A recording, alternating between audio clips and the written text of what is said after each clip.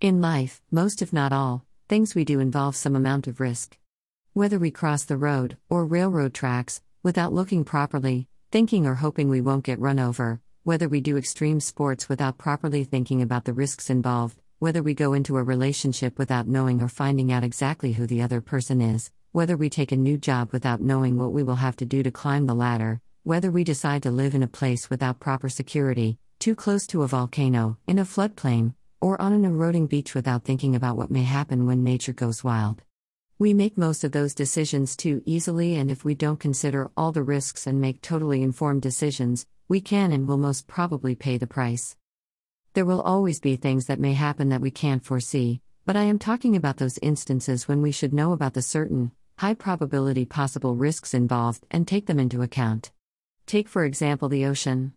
Surfers are usually, and should always be, aware of things like ocean currents, tides and the weather when they do what they love to do, but do they also account for the residents of the ocean unexpectedly making their acquaintance?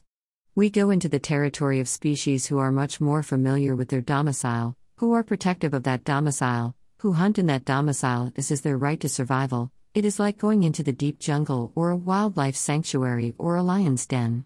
We are visitors to some or other degree wherever we go, and we should always respect the inhabitants and their lives and their habits, but do we? Do we accept the risks involved? If we swim in deep water, in an area adjacent to a fishing harbor with its concomitant dirty deeds like chumming, discarding fish and or worse, an area known for sharks, or an alligator breeding ground like the Everglades, should we be surprised when we are eaten by one of these hungry inhabitants? I think not. My solution is, and this is the only way to not live a paranoid life, plan for the worst but expect the best. Take precautions, take all risks into account before you make your decisions, and most important, then live with the consequences like a responsible person.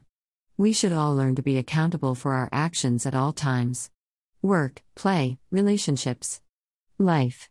So many people go through life blaming others for their own decisions and irresponsible actions. It is sad. Don't ever put your responsibilities and risk assessment on an imaginary god or gods like leaving your doors open or swimming in shark-infested waters or climbing into a volcano or hiking a dangerous trail and saying my faith will protect me. That is just irresponsible, and you totally deserve what may happen to you.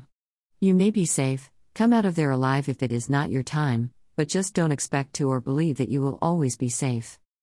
I love the ocean, totally love and adore. I look forward to becoming some kind of marine animal in my next life. Hopefully an octopus.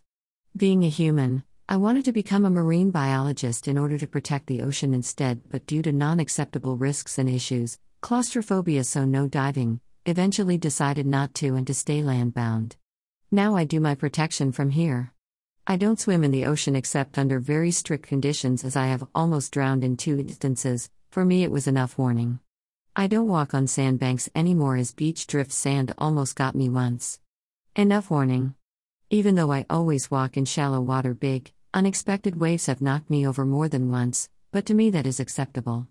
I always lock my doors, house and car, as I have been burgled/broken into before. Enough warning. I don't accept people in my life without knowing a lot about them, as I have had enough devious and dodgy and untrustworthy in my life to last many lifetimes. So, there it is. Acceptable risk. We do our risk assessments and live with the rest. The rest is karma. This also applies to what you say. I think it was Oprah who said that she does not put anything in a text or email that she would not mind seeing in a national newspaper. Never say anything that A is not true and B you won't mind being repeated to another person or in public. Some people, especially those who see you as friend or family, think that they can do with your words what they want. Don't give them ammunition.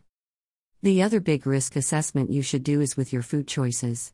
Take health risks into account before you eat other animals. You are also an animal, a mammal. Take environmental risks into account, poisons, pollutants, GMO, etc. But the biggest risk of all is with the karma you create for yourself.